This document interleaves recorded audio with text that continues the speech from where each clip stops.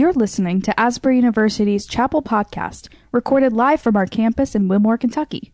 Asbury's Chapel service hosts speakers from around the world to inspire academic excellence and spiritual vitality. We hope you enjoy today's message. We all have deeply held beliefs that drive us. Reverend Dr. Martin Luther King Jr. believed in the kingdom of God and the real possibility of an equitable, free society. He believed in it so much that he gave his life fighting for it. It reminds me of another man who gave his life for the sake of humanity's unity with God and our unity with each other. MLK demonstrated by the way that he lived that the end matters. The aim, the direction, the orientation of our life matters. He showed that day in, day out, faithfulness matters. And he showed that the way that we live can tangibly make life better for other people.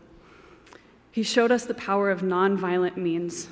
Just as what we're fighting for matters, how we fight makes all the difference. For MLK, the way towards freedom was not hate, but love. So today we'll have the opportunity to hear from Lena Marlowe, Bryce Beavers, and Benjamin Black on what MLK's legacy means to them. And as we enter into worship today, I want to bring to mind a scene from The Incredibles. Can you raise your hand if you've seen The Incredibles? Okay, most of you. Great. So in the scene, Mr. Incredibles comes home from a rough day at work. He's kind of grumpy. He gets out of the car, slams the door, and turns around, and what does he see? He sees a kid on a tricycle standing in his driveway. And he asks, "Well, what are you waiting for?" And the kid responds, "I don't know, something amazing, I guess." And so today, that's the posture that I invite us into worship. Good morning, Asbury. Would you join with me this morning in prayer as I read the words that were written and spoken by Dr. Martin Luther King Jr. Eternal God, out of whose mind this great cosmic universe, we bless thee. Help us to seek that which is high, noble, and good. Help us in the moment of difficult decision. Help us to work with renewed vigor for a warless world, a better distribution of wealth, and a brotherhood that transcends race or color. Ever-loving God, we thank you for the legacy of Dr. Martin Luther King, who dedicated his life to advocate for equality, justice, and to advance your kingdom. May his legacy continue to influence us, to inspire us, and to challenge us to do the same.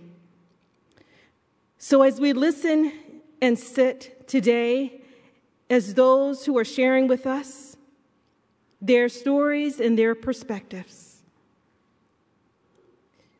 we invite your transformative work both in us and through us so that we can become a kingdom community. Set our hearts aflame with your love. Break our hearts with those things that break yours. And help us to love one another. In Jesus' name, amen. Hi, my name is Lena Marlowe. I'm part of the surrendered class, and I'm a senior. And today I'll be talking about what MLK means to me and just a few things that he's been able to speak into my life, even though he's passed away and gone, that his legacy still speaks today. So when we were younger, we're told that we need a hero or someone to look up to, that we need to do so for a project or an essay we're writing in English or history class. For me, deciding on a hero was hard. It was hard because I didn't know what a hero really was. Was it a Superman? Was it someone who fought in a war and did something really brave? What is a hero? And so Oxford Dictionary says a hero is a person who is admired or idealized for courage, outstanding achievements, or noble qualities. For some synonyms, are champion, man of the hour, warrior, victor, and winner. Some antonyms are coward, loser, failure, and so on. So when we see words like this, we may start to look into things that make a hero earn these qualities. And so for Martin Luther King Jr., he did many acts among people. He led marches, he met with politicians, he demonstrated to his brothers and sisters in Christ how to use peace and nonviolence as a tool to get freedom. Most of all, he was courageous. He experienced bomb threats, was stabbed, attacked, arrested over 20 times, and knew his family was in danger due to the work that he was doing. And so I had to think, what did Martin Luther King Jr. have to keep going, and what do I see in his legacy that shows something similar to him having hero qualities? So I picked courage. Courage is a gift. Not everyone has a calling that shows courage being the melody throughout their life. And courage is something that we remember about someone. It's something that we look to when we have no idea how to push forward or create change in the spaces that we're in. So we look to leaders in society that put their needs beside other people and place other people's needs as higher priority. It sets them apart. And even though Dr. King didn't get to see the change that himself and other different activists did, his legacy continues to show his courage influenced many people. So courage goes beyond what you do. It affects the people around you, and it seeps through each story in the communities you're in. And so in the book of Joshua, chapter 1, we see that Moses died, and God had instructed Joshua to cross the Jordan River into the land he was giving his people. Not only was he going to give them every place that they set foot, according to verse 3, but no one was going to oppose them successfully as long as they lived, and that was a promise.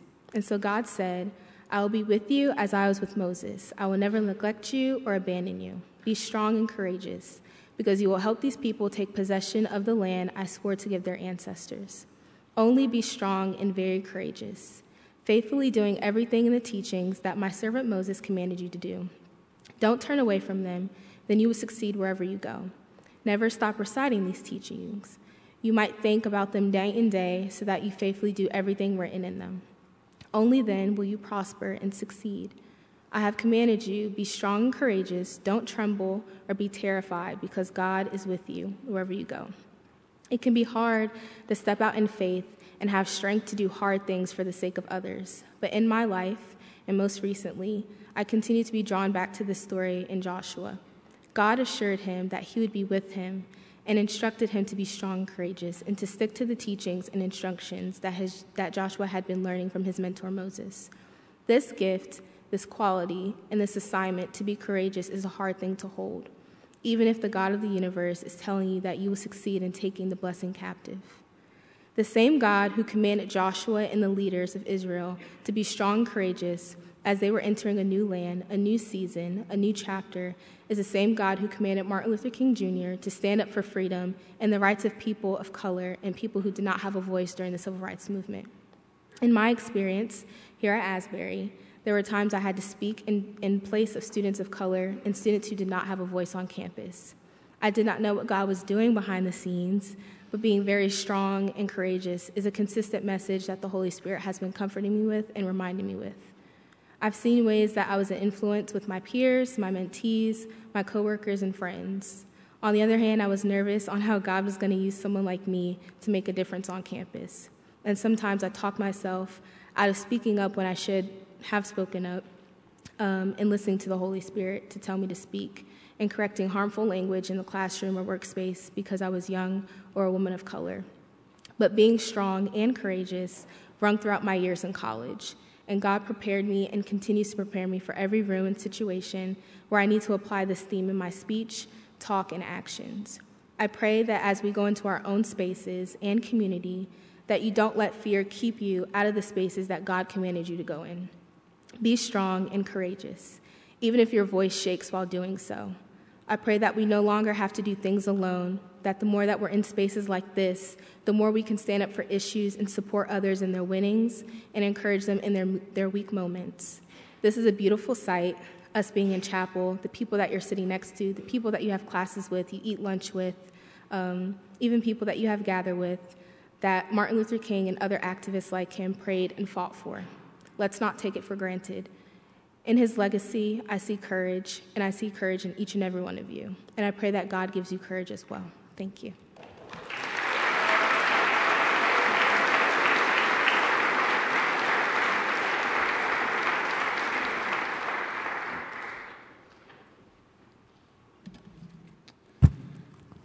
Hello, Asbury. For those who don't know me, my name is Bryce Beavers. I'm a member of the Surrendered class. Appreciate the love. Today, I get the privilege of speaking on a great man, Martin Luther King Jr. In this brief time that I have, I think the best way for me to really display what he means to me is by using the verse 1 Corinthians 13:13. So now, faith, hope, and love abide. These three last forever. But the greatest of these is love. MLK's life shows evidence of all three of these. First is hope. Flat out, his life was nothing short of inspirational to all of us. His hope for this world is that there would be a future, one where there are no divisions or barriers that are existing due to the race that God has blessed us with. But it doesn't stop there. I think that in doing these things that he wanted to inspire all of us to know that we can make a change if we just stick with it and have perseverance. Next is faith. MLK was a member of the Baptist Church. He was a minister. He had many doctorates and degrees. But that doesn't show who he was in the faith. See, what shows what he was in the faith was the fact that just like us, he faced a crossroads. He faced a temptation. He faced a problem. And he had two choices: choose the way of the world or choose the way of God. And he chose to be like Christ. And that leads me to my last point: love. By choosing the path of love, MLK chose a path that some of his adversaries and some of his friends will look down upon. Even his own brothers and sisters that were African Americans, men and women, were upset at his tactics, saying, why would you turn the other cheek? Why not slap them back when they slap you? Why not spit back in their face when they spit in yours? But in his heart, he had Christ hidden. And because of this, he chose love as the path to victory. He once said, hate cannot drive out hate. Only love can do that. So the question for us today is, how can we choose Christ to tear down the barriers or divisions that we see? So as I end my time, I can summarize with this.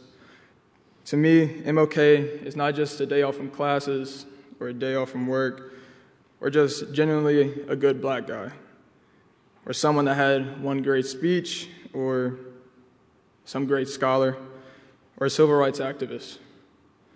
But he was flat out just a man who sought out the Lord in the Lord's will. Thank you.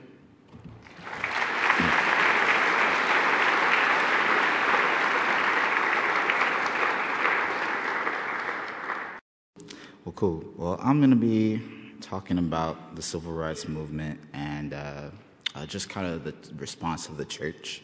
But before I go into the civil rights movement, I want to give a little bit of context. So I have to go back about 100 years prior to the civil rights movement. So 158 years ago, in 1865, our country abolished slavery.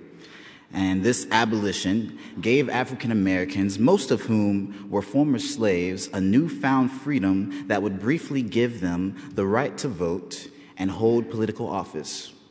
But over time, those civil rights were reduced due to the implementation of Jim Crow laws, which were designed to deprive African Americans of political and economic gain.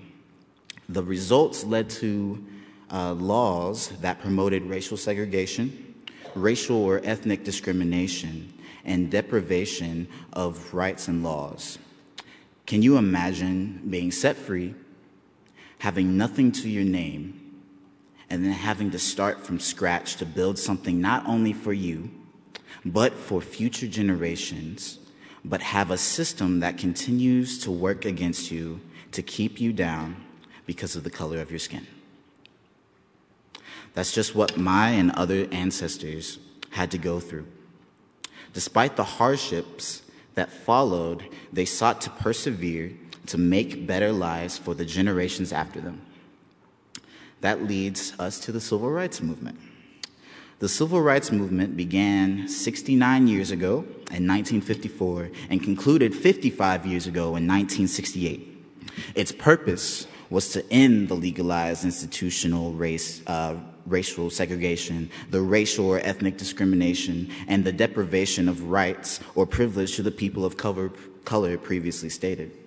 And I think of the verse, Galatians chapter 6, verse 9. It says, "And let us not grow weary of doing good, for in due season we will reap if we do not give up."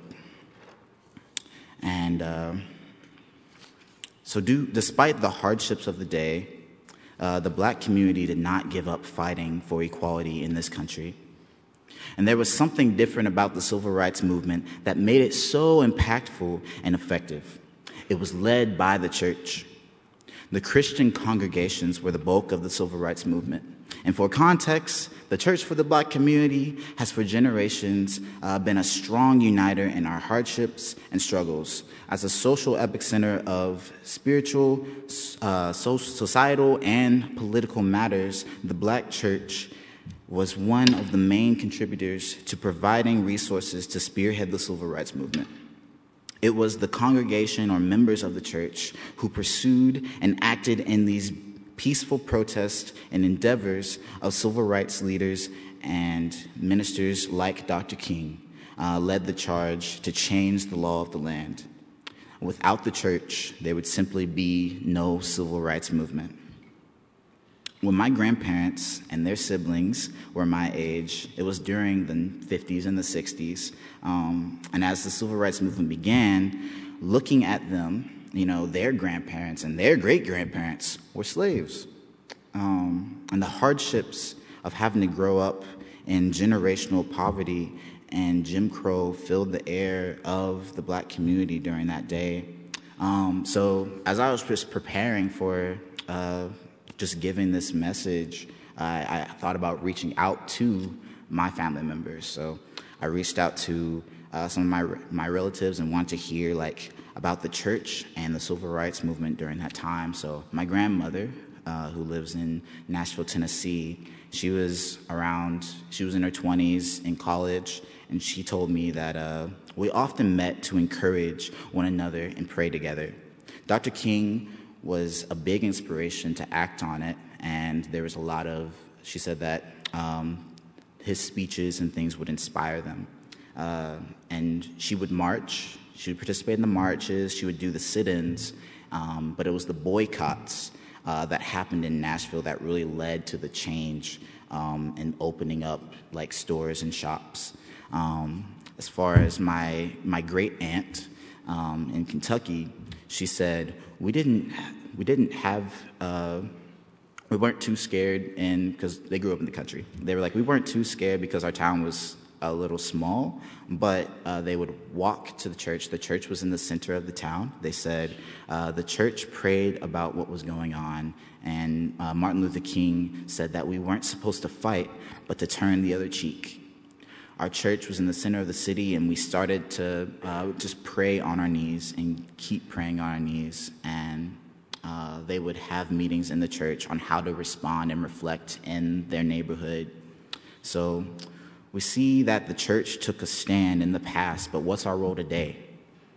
More so, what's the Lord been telling you to do, but you've been disobedient because of fear? 1 John chapter 3, verse 18 says, "Little children, let us not love in word or talk, but in deed and in truth." I say this because we see how 3 generations before us, our Christian brothers and sisters lived out the word, speaking against injustice and caring for the marginalized. That's what happens when the church moves. When the church responds to the issues of society in a way of love and steps up to change, the generations are changed. The lifestyle and hardships my ancestors had to endure even 50 years ago is certainly different from how I'm living. I don't have to worry about if I'm going to be served at a restaurant because of the color of my skin, or if I have to jump through hoops just to use my right to vote because the generation before me took a stance to change that today. So society is nowhere near perfect today. We've seen that. But we do see a vast difference from the days of Jim Crow. And because of the sacrifice made by Christians who accepted the Lord's call to speak up and take action, we can be one step closer to equality. That's just what it takes, though. Sacrifice. We're scared to do it sometimes, and I know I am, but it's so worth it. And as Christians, we may find the desire to want to conform to the society around us. But our role as the church is not to be conforming to society, but we are called to transform society. Transform society with the love of Jesus Christ. And that is what leaders like Dr. King and other church leaders in that day did for our society. And look at how the generations have changed since then. We've come a long way since the 50s and the 60s, but there's still a long way to go. To close, I'd like to read just one more verse, 2 Peter chapter 1, verse 5 through 8. It says, "For this very reason, make every effort to supplement your faith with virtue, and virtue with knowledge, and knowledge with self-control, and self-control with steadfastness, and steadfastness with godliness, and godliness with brotherly affection, and brotherly affection with love. For if these qualities are yours and are increasing, they keep you from being ineffective or unfruitful in the knowledge of our Lord Jesus Christ."